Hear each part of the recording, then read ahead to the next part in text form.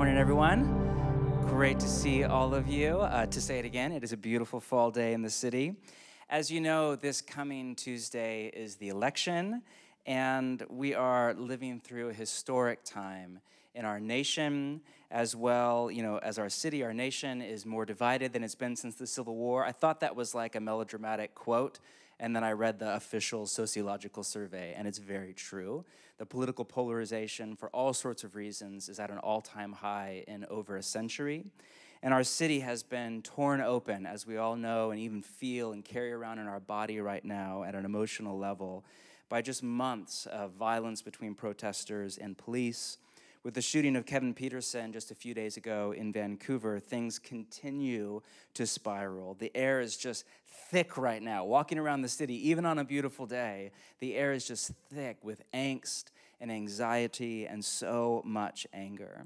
And the call of Jesus on his followers, and that's what we are. That's who we are. We're a community of followers of Jesus. That's what we do. We practice the way of Jesus together on the streets of the city that we call home. And the call of Jesus on his followers, now as always, in a time of, upheaval and fear and polarization and anger and outrage, or in a time of relative peace and quiet, always, the call of Jesus on his people is to be in prayer at the place where the world is in pain. And right now, the place where the world, or at least our nation and our city, is in pain is in politics. And let me just read this to you. Sometimes I just come back over and over to Scripture, in particular over the last year, and would encourage you to do the same day after day. Let me read to you from 1 Timothy chapter 2. I urge then, Paul writes, notice that language of urgency. First of all, top priority. There's other things that matter too, but here's the number one thing.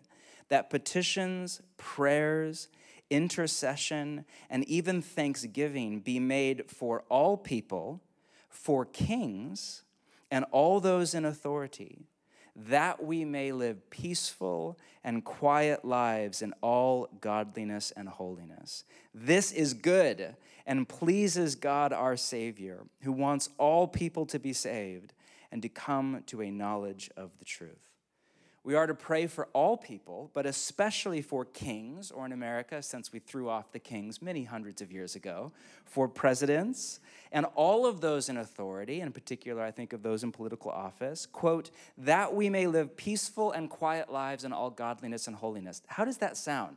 Would any of you like to live peaceful and quiet lives in all godliness and holiness? I'm guessing I'm not the only one who would love to see peace and justice and just a deep breath in the season to come.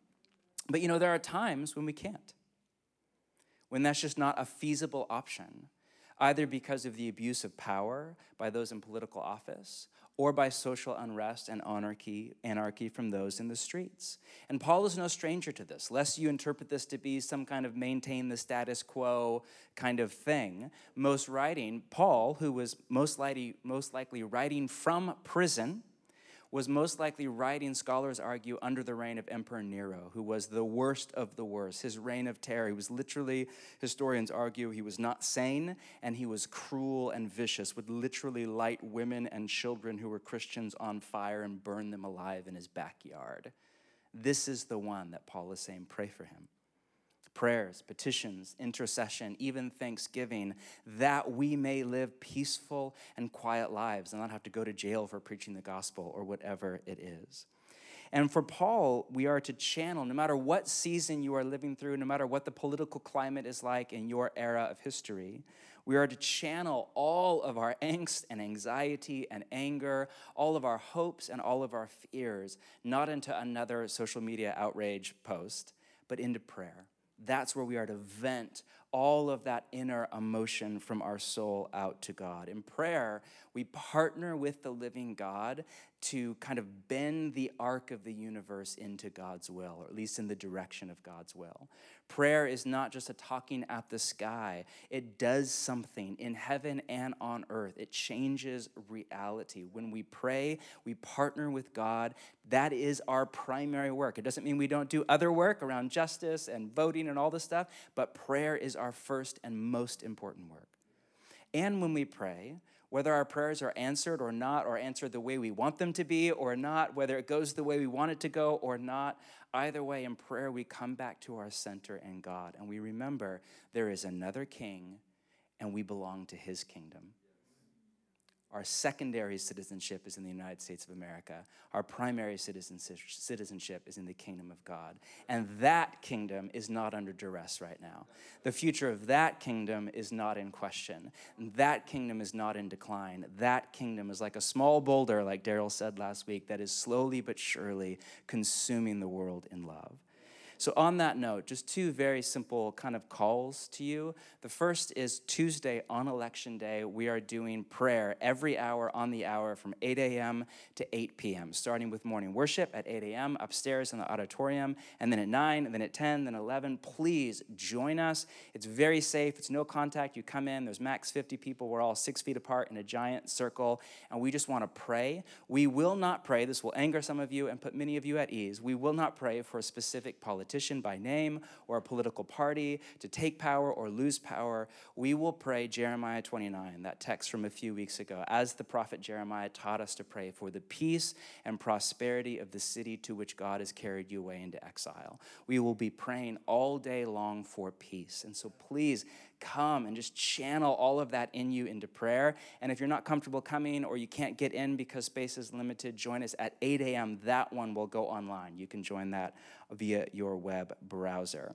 And secondly, I just want to take you for a few minutes just to pray right now, if you're up for that, before we open the scriptures. So I invite you right now just to take a deep, close your eyes if you want. Those of you gathering with us online, wherever you're at with your 2-year-old, running around at your feet or wherever you are with your community around you. Take a few breaths. Just come back to the moment, to your soul before God. Holy Spirit, we welcome you into the temple of our body, into all that we're feeling, numb or angry or indifferent or scared to death. We just welcome you into our body, into the memories that we carry in our body, the thoughts that tumble through our mind and play on the video screen of our imagination. Come, Holy Spirit. Just invite you to take a moment and set your mind on Jesus, just via the gift of your imagination. As it says in Scripture, fix your thoughts on him. I invite you also just to envision his kingdom spreading throughout the world right now as we speak. And to envision his return, which could be in seconds or in millennia, I have no idea, but to envision Jesus' return to rule and to reign over a kingdom without end that will never be overthrown or destroyed, where every tear will be wiped away, no more sorrow or death or crying or pain, for the old order of things that we're living through right now, that order will have passed away. Just envision that future reality. Invite you just to take a moment to place your deep trust and confidence in Jesus, to set you firmly in his kingdom now, and to bring it to bear on the earth in his time.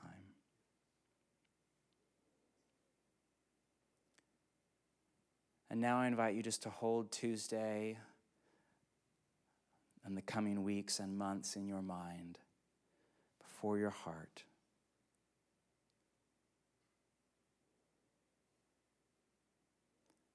If you even want in your imagination, just to set the election before the throne of Jesus, the King of all kings, the Lord of all lords, the President of all presidents, the true leader of the free world. And now just pray with me. Our Father, who is in heaven, hallowed be your name. Your kingdom come, your will be done, on earth as it is in heaven. Give us this day our daily bread, and forgive us our debts as we forgive our debtors. And lead us not into temptation, but deliver us from evil. For yours is the kingdom and the power and the glory forever and ever. Amen. Thanks, everybody. Christians coming, please turn your Bibles to Matthew as we step back into our teaching series. Beautiful. Good morning, everyone, at least in the room. Good morning. Hey, wow, that was actually a lot better than I was expecting, which I'm sorry if I had low expectations on you, but I was not expecting like that liveliness. Would you just smile, even though you have a mask on, just smile, because it feels good to smile. Oh, man, I am thankful, even as we prayed, I'm thankful that Jesus is King and that he's good and that he's with us. Oh, that is hopeful. I know a lot of you may not know me. I am new to this city. I just moved here 6 weeks ago. My name is Christian. I've met some of you, but basically I only know that you all have eyes. And so I don't remember a single face because I haven't seen any of them, but it's been good. So as I've met people, and some of you have sent me emails, and that's been so kind. So keep reminding me of your name, and one day, I promise you, all will be unveiled, and we will get to know each other. We will see clearly, as the book says. There will be an unveiling. Thank you, God, for that. A little bit about me, though. So I have a great family. I know my mom. She's probably watching right now. I love my mom. My mom is an immigrant from Ethiopia, has lived in this country for 40 years. I'm thankful for that. My dad is one of the most faithful Jesus followers I've ever met. He's just a guy who prays and loves the Lord and loves his kids, and I'm thankful for him. My grandma, she's dope. My grandma's 86 and drives. So and she's not afraid to put you in your place and call you out. And I just love having a grandma like that. My younger brother just got married. One of my younger brothers got married this year. So I have an incredible sister-in-law named Lee Mighty. And she has the best smile and laugh. And then I have two younger brothers, Caleb and Josh, who are 3 and 4 years younger than me. Caleb is at Berkeley right now. He's studying to get a degree that is beyond what I can understand. And so I think he wants to go into education and be a professor. And then my youngest brother, Josh, is in D.C. working in medicine. And then he's applying to grad schools. And so we have a really boring family.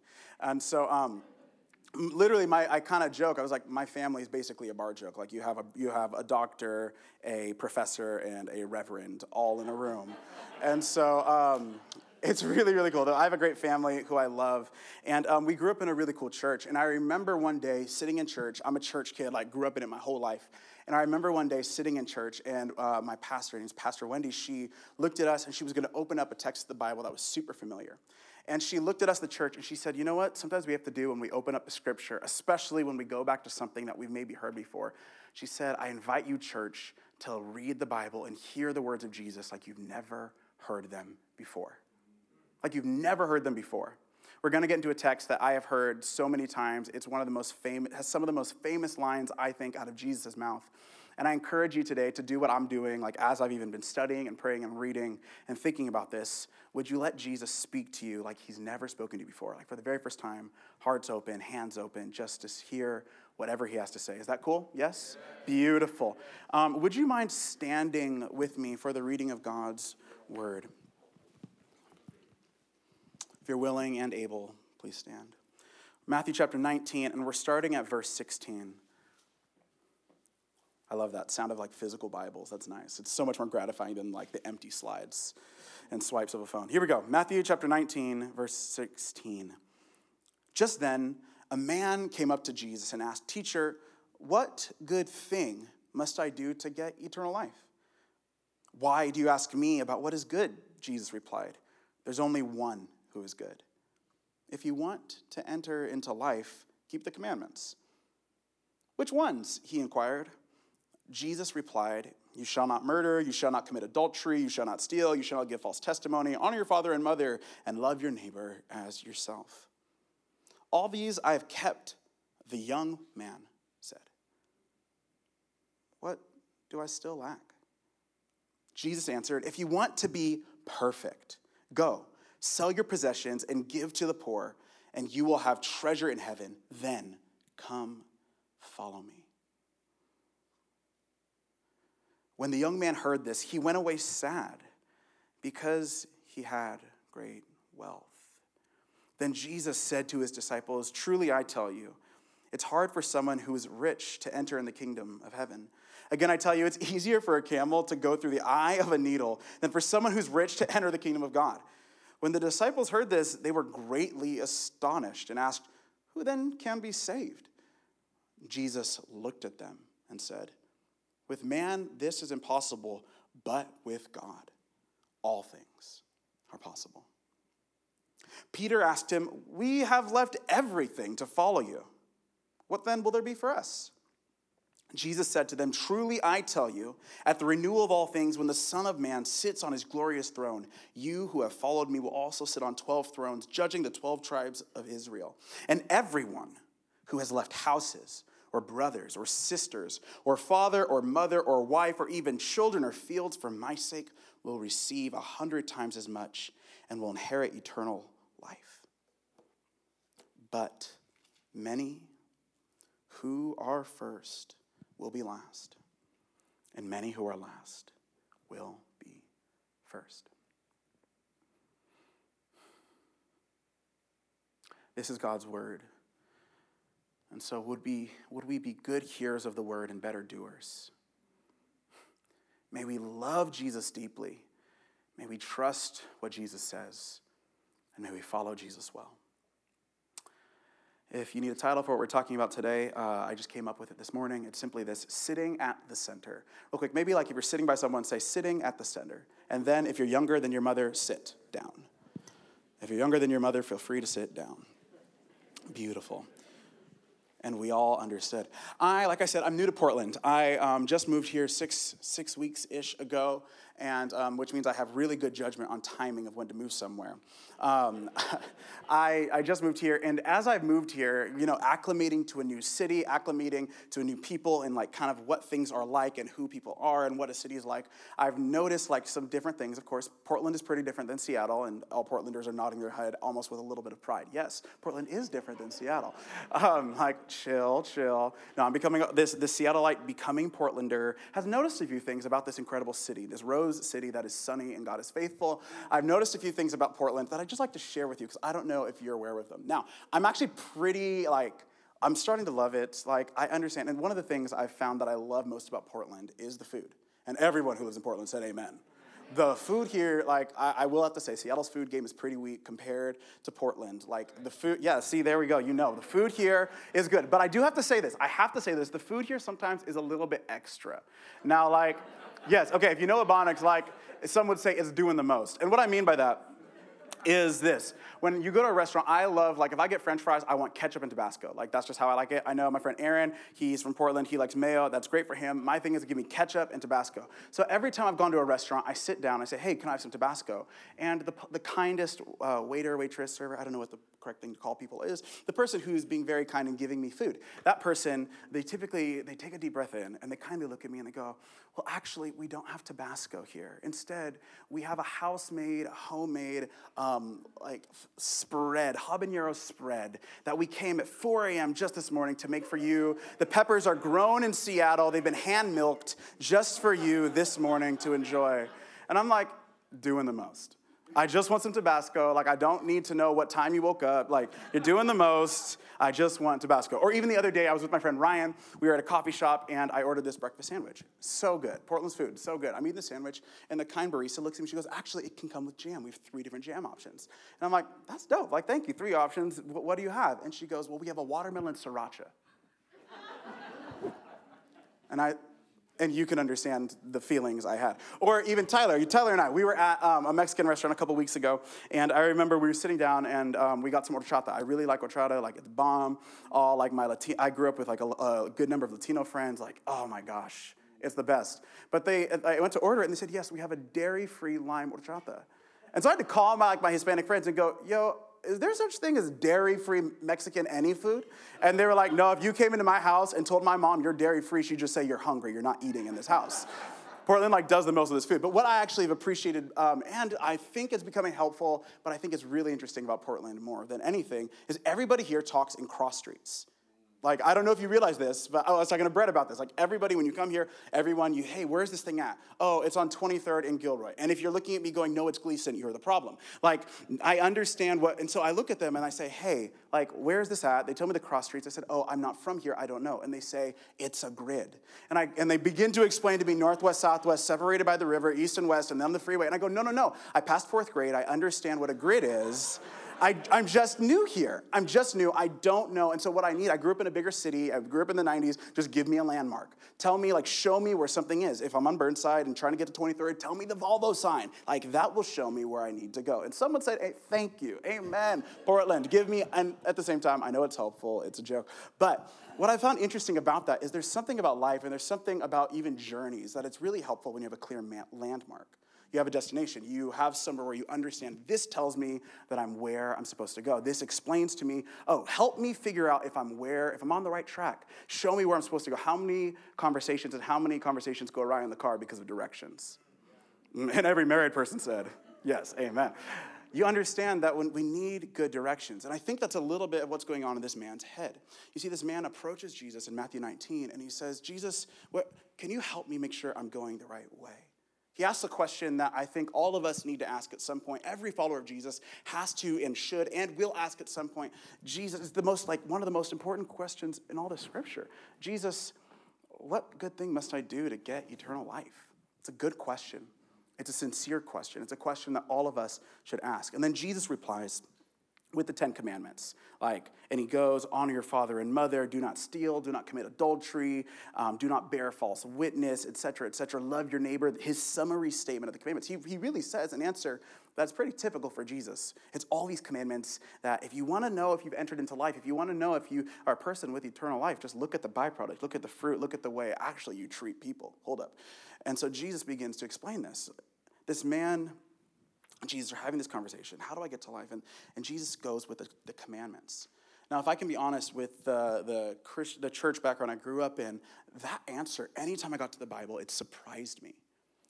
Because in my mind, the framework that I had for following Jesus was, well, shouldn't Jesus answer if this person says, how do I get eternal life? Shouldn't he say forgiveness of sins? Shouldn't he say grace? Shouldn't he say Romans 10:9-10, that if you confess with your mouth and believe in your heart that Jesus is Lord and God raised him from the dead, you will be saved? Shouldn't the answer be believe? And I know every time I read that growing up, I was confused. Now is Jesus telling me I need to keep these commandments to have and enter into eternal life? Well, my question and my even hesitation reveals something about what I approach the scripture with. I come with an assumption that when this man asks Jesus, how do I enter into eternal life? What I actually hear is, how do I go to heaven when I die? And that's actually not the framework that this man has. It's not the framework that he's thinking about. He's asking about eternal life. He's asking about actually life of the age to come. He's saying, how do I enter into a different sort of life? How do I enter the life that looks like God is in charge? The kingdom of God. It's interesting that almost interchangeably in this text, we see Jesus and this man and then the disciples almost interchangeably talk about the kingdom of God, eternal life, and salvation. It's like Jesus and eternal life and the kingdom of God somehow are all intertwined together. This man asks about eternal life. Jesus starts to talk about eternal life, and then he moves on to kingdom. Now, eternal life, most of the time, the framework that I understood it, in my mind, it's about time. It's temporal. Jesus, how do I have this life that lasts forever? But actually, the framework that's being worked here isn't just a life that goes on forever. It's not about time. It's about quality. It's qualitative. Jesus, how do I have life of a new sort of quality? The life that you give, the life that's of the kingdom of God, a whole new quality of life. How do I have a life that looks like God is in charge? This man, he's kept the commandments. He responds to Jesus, all these I have kept. Jesus, how do I get life? Keep the commandments. But Jesus, all these things I've kept. Jesus responds to him. If you want to be perfect, and this is where we hear that he's not just a man, but he's a young man. He says, if you want to be perfect, if you want to mature, if you want to become an adult, if you want to grow up, go, sell all you have, give to the poor. You will have treasure in heaven, and come and follow me. Jesus is asking this man to be a disciple, to come follow, to come be a part of these crowds of people who are following Jesus, who are getting to know him as their teacher and as their king. Jesus asks this man and invites him. And I know I wasn't alive 2,000 years ago, but I would hope that if Jesus out of his own mouth looked at me and said, Christian, come and follow me. Like, you would think that his reaction would be one of, like, joy. I mean, I would hope that if I heard Jesus say, come and follow me, like, out of his very lips, that I would go, yes, okay, like, I am so excited. But this man instead, there's something different going on. You can almost imagine his posture. And the Bible says that he walks away. He goes away. Could you, like, imagine him in that hot day, head hung low, looking at the rocks, walking home with something on his mind? Jesus asked me to follow him.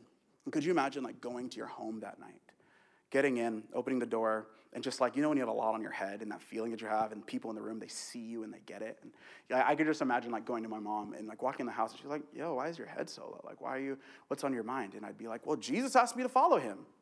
And mom would be like, why is your head hanging low? Why are you so sad? Like, why are you distraught? Why do you look heavy? Well, Jesus asked me to follow him. But to do that, he said, I have to sell everything. I have to sell everything. I have to sell everything. I have to sell everything. I have to sell everything.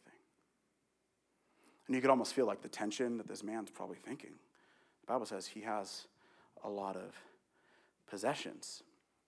Jesus doesn't only tell him to sell all that he has. He says, sell all that you have and then give to the poor.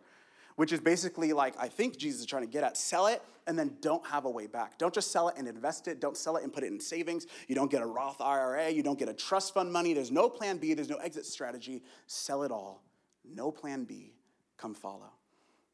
This man, the Bible says, walks away sad because he has many possessions. And all of a sudden, this passage in Matthew 19, Jesus' words, they actually get a lot more personal. Now, if you're a recovering skeptic, hello, like me, maybe you hear Jesus' teaching and you hear Jesus basically tell a rich man to give up his riches and possessions. And maybe if you're like a millennial or, just a recovering skeptic, or you just use social media a lot, you're probably like, yo, yes, Jesus, amen. Tell the rich person out there to sell all his riches. Do that. Like, he needs to give it away. Shouldn't he? Like, don't we all get a little bit excited and we cheer? But first of all, friends, like, this isn't a normative command that Jesus actually gives to all of his followers. You actually don't hear him say this anywhere else. You think about the fact that Jesus' ministry, it was supported by wealthy and influential women and men. You think about how Jesus got around. You think about who helped Jesus get buried in a tomb and off the cross. You think about even when Jesus approaches Zacchaeus. When Zacchaeus meets the real Jesus, he just, out of this like overflowing gratitude in his heart, does a form of reparations, gives away half of the things that he has, but it was never a command of Jesus. And so all of a sudden, when we cheer and we get a little bit excited because Jesus tells a wealthy person to give up their wealth and their possessions, I think for a second we have to maybe let the mirror turn on us for a little bit, because the fact that any of us are in this room or any of us have a cell phone to watch this on means that in the grand scheme of human history, we're the most wealthy people to ever live. Jesus isn't just talking to this man there, and he's not just talking to the wealthy person or, for those of us who've been wounded by the wealthy and even wounded by wealthy church leaders. He's not just talking about that Christian leader or that pastor. He's not just talking about preachers and sneakers. He's talking to me, and he's talking to you. My family, like I said, my mom's an immigrant from Ethiopia. My family in Ethiopia wouldn't even understand the amount of wealth that's in this room of just 50 people. Think of a grass hut, like that's where my mom came from. You can't imagine that Jesus is only talking to this rich man. He's talking to me, and he's talking to you. So then what is Jesus doing? If he's not giving this as a normative command, what is he doing? Well, in Mark's account, there's synoptic gospels. In Mark's account, when this story happens, Mark tells us that Jesus looked at the man and loved him. He looked at him. But have you ever been looked at? Not just seen, but looked at? People, they notice you. Have you ever walked into a room and someone sees you? There's something about being seen where they can read you and know what you're. Jesus looks at this man and loves him. And what he does is he actually answers his question. He says, oh, you want to come and follow me? I see the thing that you have to have or do to come and follow. And it's interesting that the one thing this man needed, the one thing this man had, the one thing that was stopping him actually from following Jesus, the one thing that was stopping this man from having what he wanted was actually the things that he had. What must I do? It's basically Jesus, he shows that this man, he lacks by what he has. His real problem is not that he's rich. I think his real problem is that riches have him. All of a sudden, we realize that we're not too different from this man. Like, we're all, truthfully, on a quest for eternal life. We're all on a journey for the kingdom. Every human being, not just us in this church, every person longs for the kingdom of God. We all long for a life of a new quality. We all long for the thing of life that is under God's rule. The man asked Jesus, what must I do? Jesus basically says, you can't earn it. You can't buy your way in. All your status and all the things that you've done before, they won't get you in. You have to enter. And the only way to enter for you is by changing the thing that's at the middle. This is about a kingdom. It's not about getting to heaven when you die. You're entering a kingdom, which means for you to enter the kingdom, you have to make your life about the king. In other words, there has to be a different center of your life. There needs to be a different center. The whole kingdom of God, it's about what is at the center of your life. It's not just about the boundaries of who's in or out. It's about what is the thing that's at the very center of your life, at your heart. What drives you? What are you moving towards? What is at the center? The kingdom is about really the king being at the center, or in other words, like what life is like when God is in charge. Do you remember growing up, did you ever have like a favorite parent? Or you shouldn't do that. Did you ever have like a favorite friend's parent who like when you went, or a favorite friend's house? Why? Why did you like the house? Well, because you liked what it was like when they were in charge.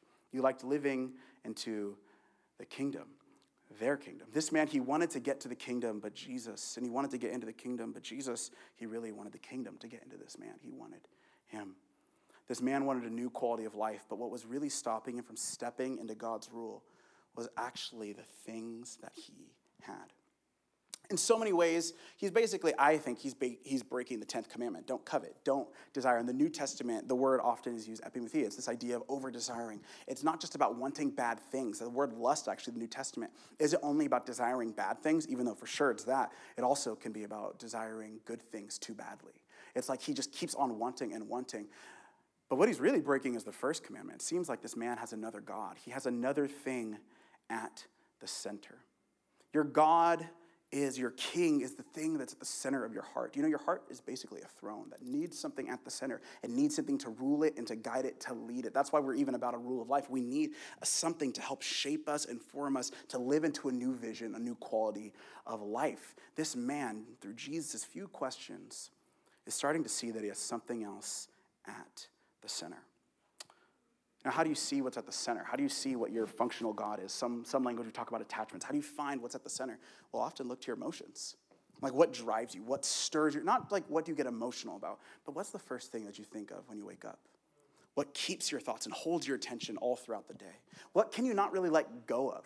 What do you have to keep thinking about? What keeps playing on your mind? What impacts your body and your gut and what's at the center?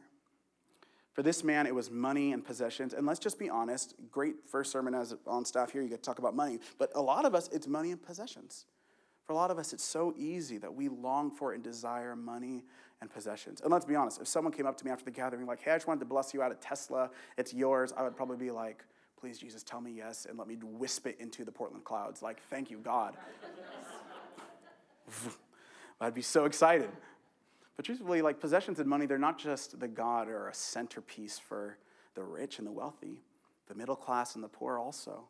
It's a God. Isn't it interesting that every culture has an understanding of wealth and power and influence? Isn't it interesting that every religion virtually on this planet talks about possessions and money? Isn't it interesting that Jesus talks about riches and money more than he talks about hell?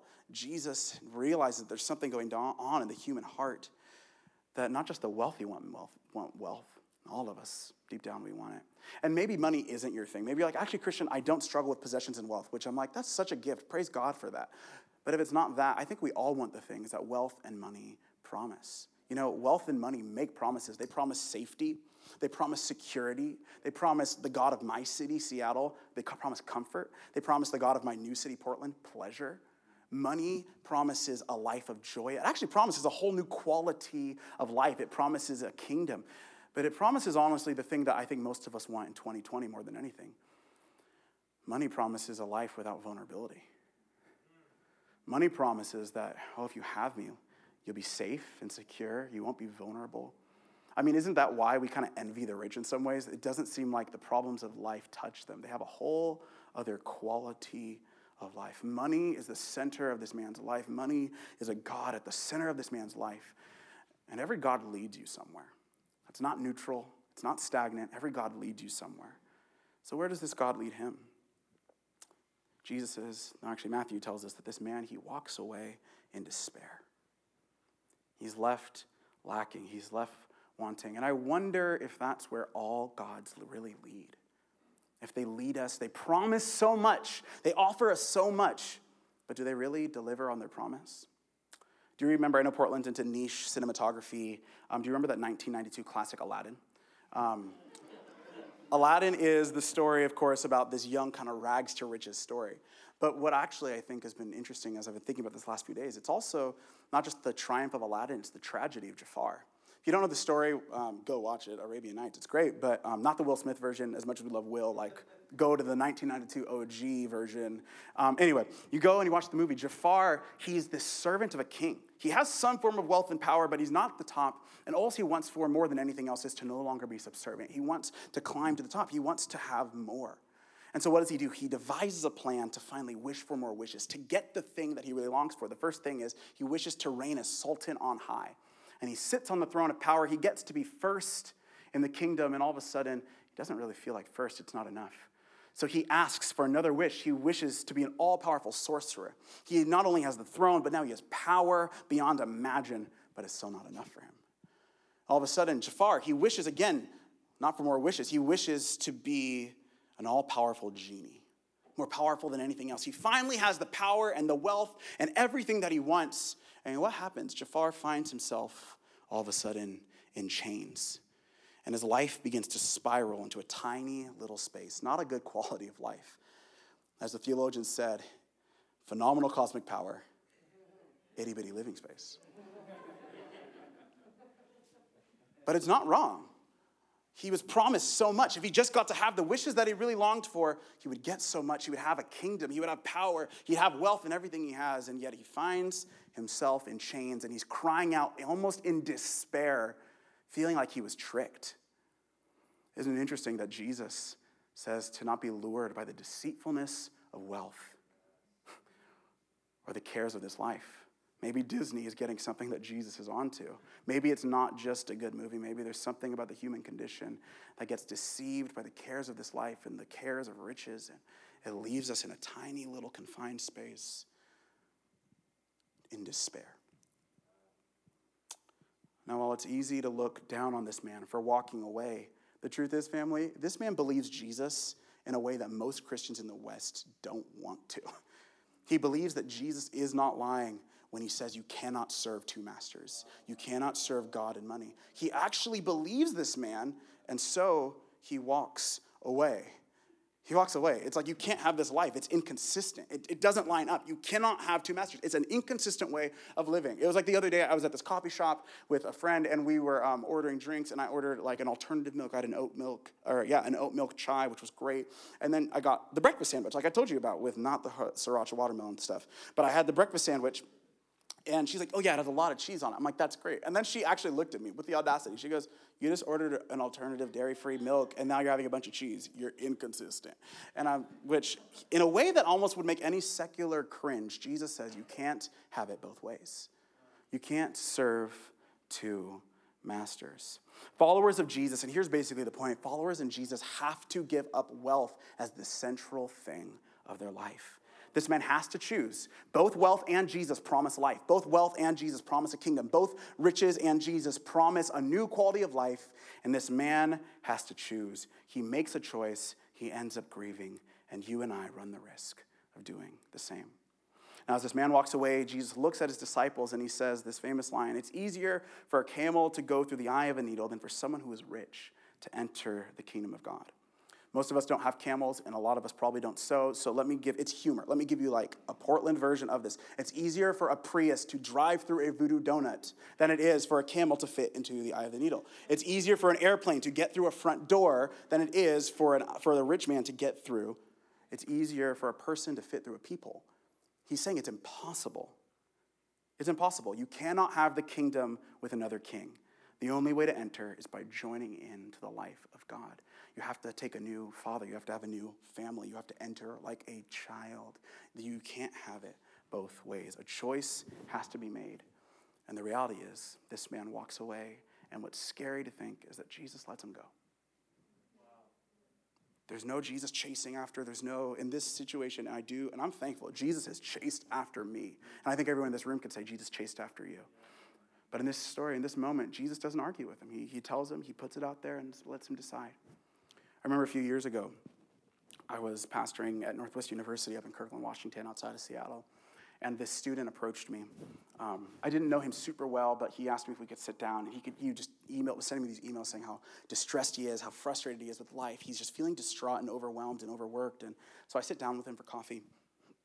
And I remember this young man. He looks at me and he's just telling me about all these things that are just like bothering him. And he's so distraught. He begins to tell me as he's getting ready to graduate that he's ready to go work, and he's working all these hours. He's working 30, 40 hours a week as a college student. I'm like, well, there's a problem.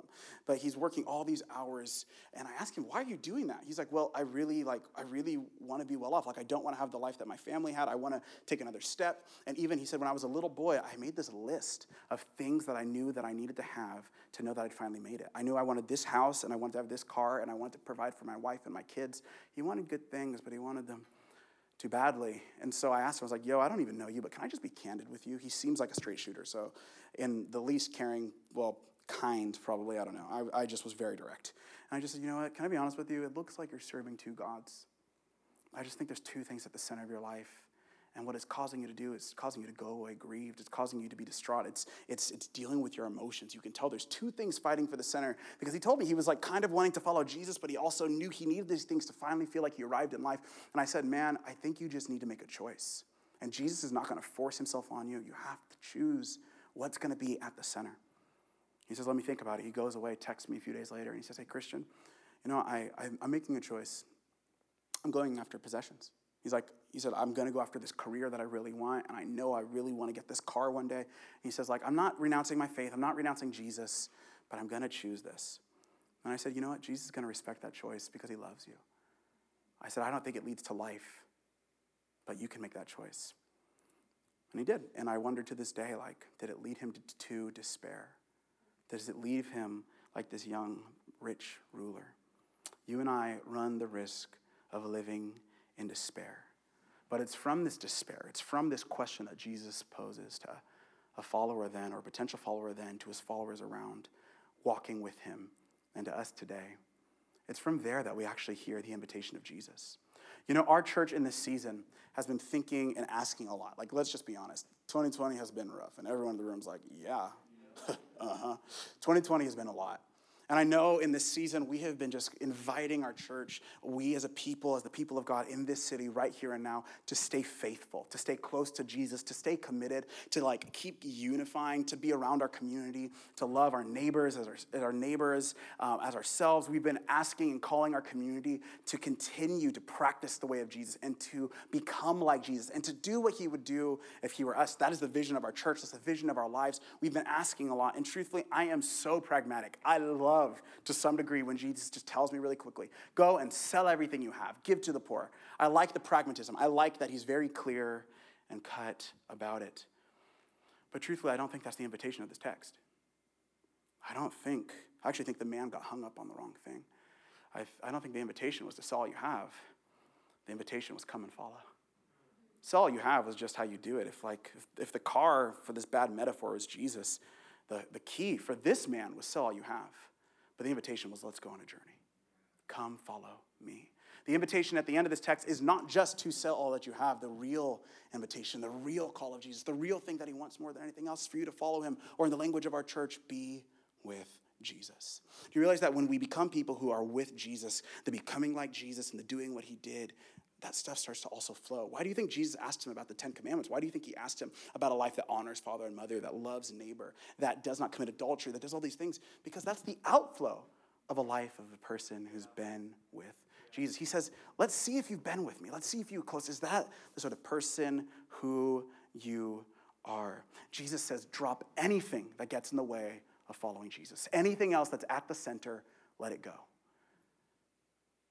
The disciples understood this. They actually got it, one of the times. They understood it. They understood it so much. Honestly, I love that the disciples don't get it because it gives me hope. I'm like, Peter, I get you, man. You go ahead and say what you got to say, sir. I get it.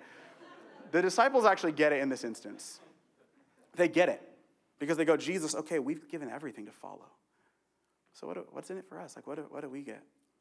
And I think for some of us, the command today, the invitation of Jesus is to sell anything, get rid of anything that stops you from coming and following Jesus. But for some of us who have done that, and there's people in our church who, can I commend you and encourage you, family? You've been faithful, and you've been steadfast, and you've continued on. The invitation is also the other part of this text. It's to remember that anything you give up, it's actually gain. Anything you give up for Jesus, anything you give up for Jesus, it's gain. And I can actually testify to this year. I left my family. I left a community that I loved. I left a good job to a city that is incredible, the best food, minus the watermelon sriracha stuff. Great food, great people. And it felt like such a loss at first. And then all of a sudden I realized I have a whole new family here. And I can't tell you how Jesus has met me at his promise. And he'll do the same for you. Not only that, Paul, I think, thinks of this so much so that Paul says a life that keeps in step with Jesus, a life that follows the Spirit, a life of a person who's entered the kingdom, who is living under God's rule, the life of a person who's given everything to follow Jesus, it'll be marked by love, joy, peace, patience, kindness, goodness, faithfulness, gentleness, self-control. And isn't that what you and I really need right now more than anything? I can't tell you how many times in the past 2 years that have had hell for my life and hell for the people in my life and hell for friends. That when I should have lost my mind and been at my wit's end, there's something about following Jesus that still gave me a peace. I can't tell. It's almost like you have to know it to know it. Like you have to have experienced it to experience. You have to take Jesus up on his promise to see that he's not lying. When he tells you that everything you give is always gain, that he'll always meet you where you're at, that he won't, as the psalmist said, those who wait on him will not be put to shame. They won't be left disappointed.